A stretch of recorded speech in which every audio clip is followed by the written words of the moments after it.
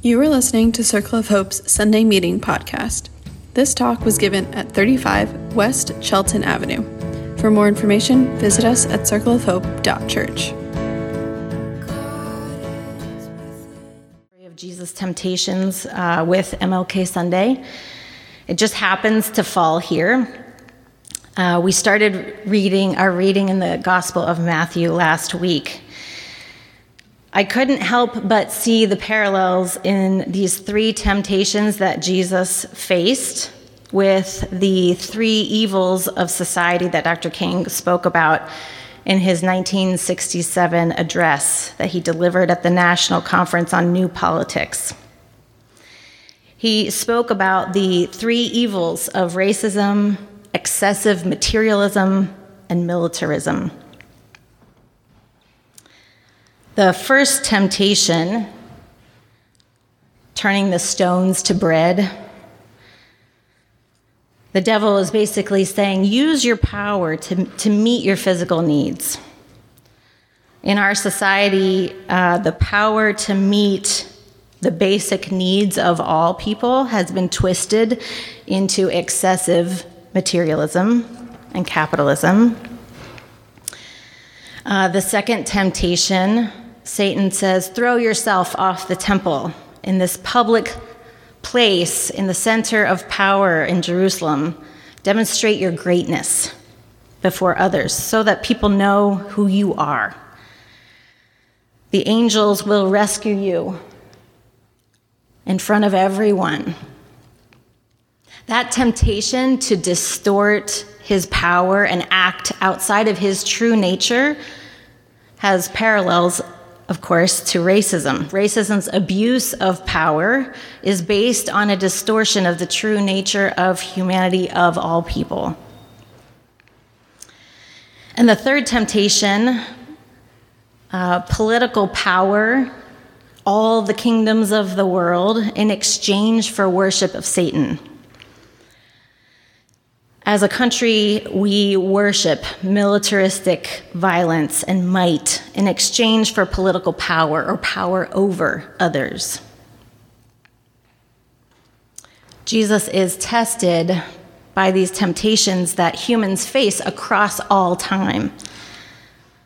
He's not just modeling for us a way to resist temptation. He's actually bringing into being a new kingdom that is an alternative to the kingdom where racism, excessive militarism, materialism, and militarism reign. He is, by example, and by his message and his embodied life, calling people to live into it with him.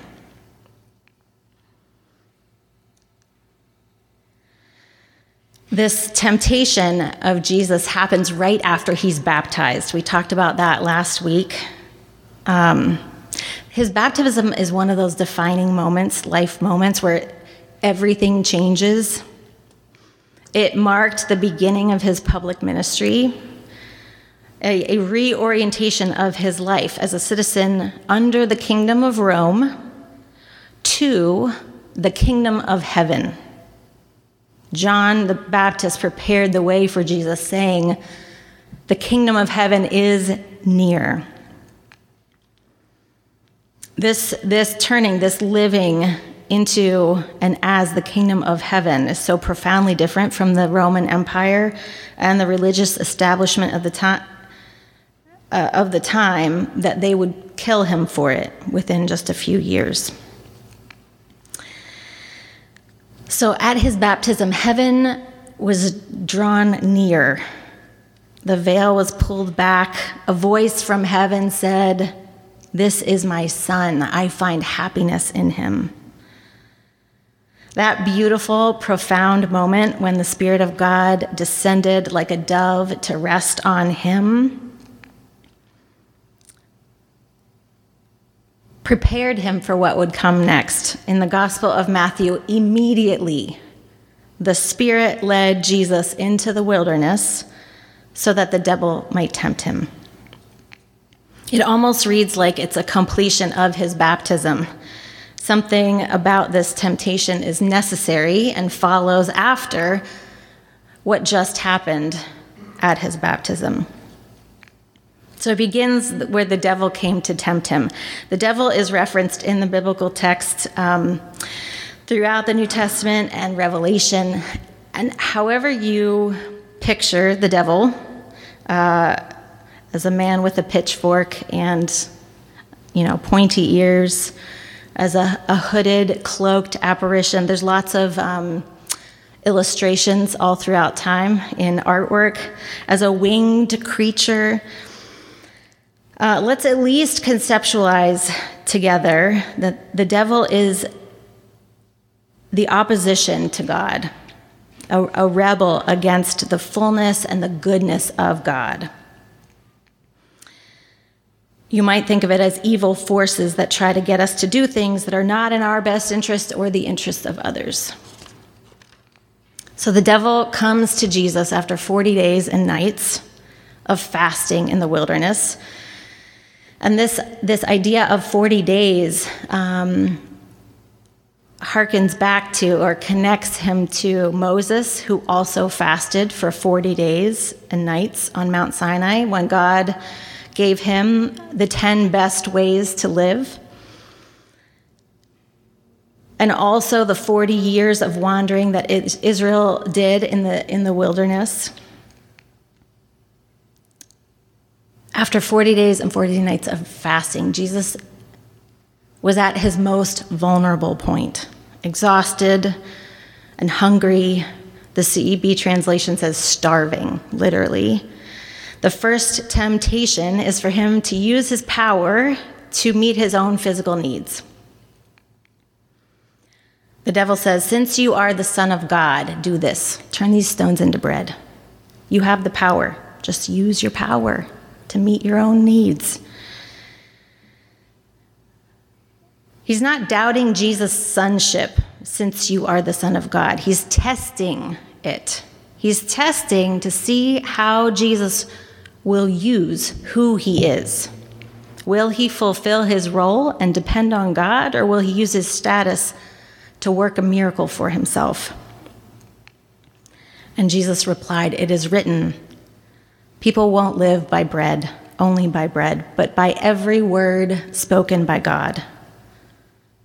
He's quoting Deuteronomy 8, verse 3. He's redirecting the concern for his own physical body, which undoubtedly he felt, to the Word of God, the Torah given by God. He's focusing attention on living rightly according to what God has planned. In the second temptation to throw himself off the temple, again, the devil says, "Since you are the Son of God." But this time, it's happening in a public place. Instead of the secluded wilderness where Jesus had been alone, this temptation is in the holy city, as Aaron read, in Jerusalem, to demonstrate his greatness in front of others, to publicly show who he is, to let other people know who you are. The angels will save you. By the end, the angels do come to attend to him, but the devil has clearly learned something from the first interaction with Jesus, because this time the devil quotes scripture. He quotes Psalm 91, 11 and 12, by way of tempting him. He takes scripture that Jesus is using and he twists it. "For it is written, I will command my angels concerning you, and they will take you up in their hands so you won't hit your foot on a stone." This little battle back and forth of scriptural interpretation between what Jesus is quoting and what Satan is trying to get him to do reminds us that knowledge of scripture doesn't just ensure proper use of it. He quotes it in ways that go directly in opposition to the ways of God. Jesus replied, "Again, it is written, don't test the Lord your God. Again, he's quoting Deuteronomy 6:16. Don't try to force God to do anything. It's God's decision to act. So he won't do anything for his own importance. And then the third temptation, on the high mountain where they can see all the kingdoms of the world and all of their glory, Satan says, I'll give you all of these if you bow down to me, worship me. Bowing to Satan is fundamentally incompatible with what Jesus has come to do. Bring a new kingdom? Yes. Rule over all the kingdoms of the world, granted to him by the one who demands his worship? No. Jesus had just declared his allegiance to the kingdom of heaven through his baptism. He will not now establish his kingdom by worshiping another. So Jesus responds, go away, Satan. He's quoting Deuteronomy again, Deuteronomy 6:13. That guides him to worship the Lord your God and serve him only. After that, the devil left him. Then, after he's resisted the very human temptations to meet his physical needs, to obtain public recognition or prestige, to have power over others, after he resists all of that, then the angels come and tend to him. His needs are met by God. He does not act in ways that undermine his own purpose for being there. I just finished reading this book called White Too Long, The Legacy of White Supremacy in American Christianity by Robert P. Jones. He painstakingly demonstrates through historical events and research and stories how deeply racist attitudes have become embedded in the DNA of white Christianity identity over time. The theology that was constructed to support it, and the political power used to maintain it. And he calls for an honest reckoning and repentance and repair for all of that. I just finished this book yesterday, so I'm still digesting what I've read. But suffice it to say that the white church in America has been tempted by and succumbed to all of these temptations, as MLK clearly spoke about. History shows that white Christianity has used power to work for themselves, rather than demonstrating love as the power of the kingdom of heaven. White Christianity has developed an organized theology that focuses on personal sin rather than systemic and public sins. So it's not just been complacent or complicit in racism, capitalism, and militarism, but as a dominant cultural power in our society, has constructed and sustained a project of protecting white supremacy and opposing black equality that has been a part of our whole American story. And that has morphed and changed in different forms over time, over the decades. But bowing to what is not of God, white American Christianity has exchanged the fullness of humanity for a lie and for power over.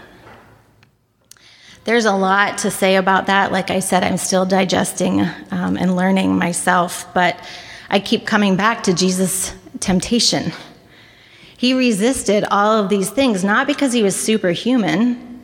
He was actually tempted. He was actually human. He was actually starving and probably at the edges of what his physical and mental and spiritual self could sustain. And what kept him alive to resist in this moment was the Word of God and the presence of God. He had presumably pored over the Torah and the prophets and took in that teaching throughout his life. the best ways for living with God as he grew up. So when he was ready to declare the kingdom of heaven is here and publicly minister, he was filled up. He had that ready in his heart and mind. He was baptized, and the Spirit of God descended to rest on him in an act of allegiance to the kingdom of God, or the kingdom of heaven, which, as I said earlier, is in opposition to the kingdom of Rome. So in his temptation, Jesus resisted what we must resist. He showed us there is another kingdom come, into which we follow him when we resist the temptations of the world. There's another way, and it began with heaven declaring, "You are my son, in whom I am well pleased," or in whom I find happiness. Jesus' belovedness was his starting point. He was able to identify, to see what Satan was doing and resist it out of his belovedness. Our belovedness is the starting point for our resistance too, for being kingdom of heaven people. We don't get there through guilt and shame and condemnation.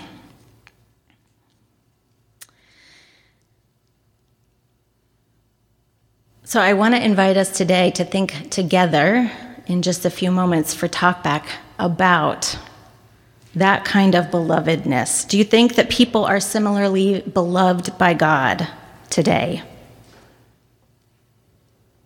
In what ways do you experience yourself as dearly beloved by God?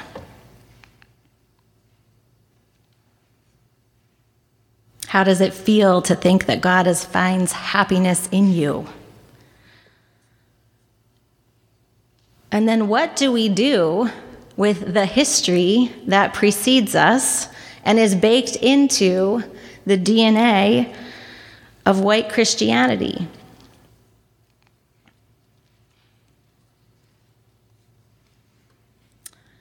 There's lots to consider together, but let's just take a few moments of silence and give it some space, and then you can talk back. Thanks for listening to Circle of Hope's Sunday Meeting podcast. If you want to talk about it or get connected, visit circleofhope.church. You can also find us on Instagram or Facebook at Circle of Hope Net.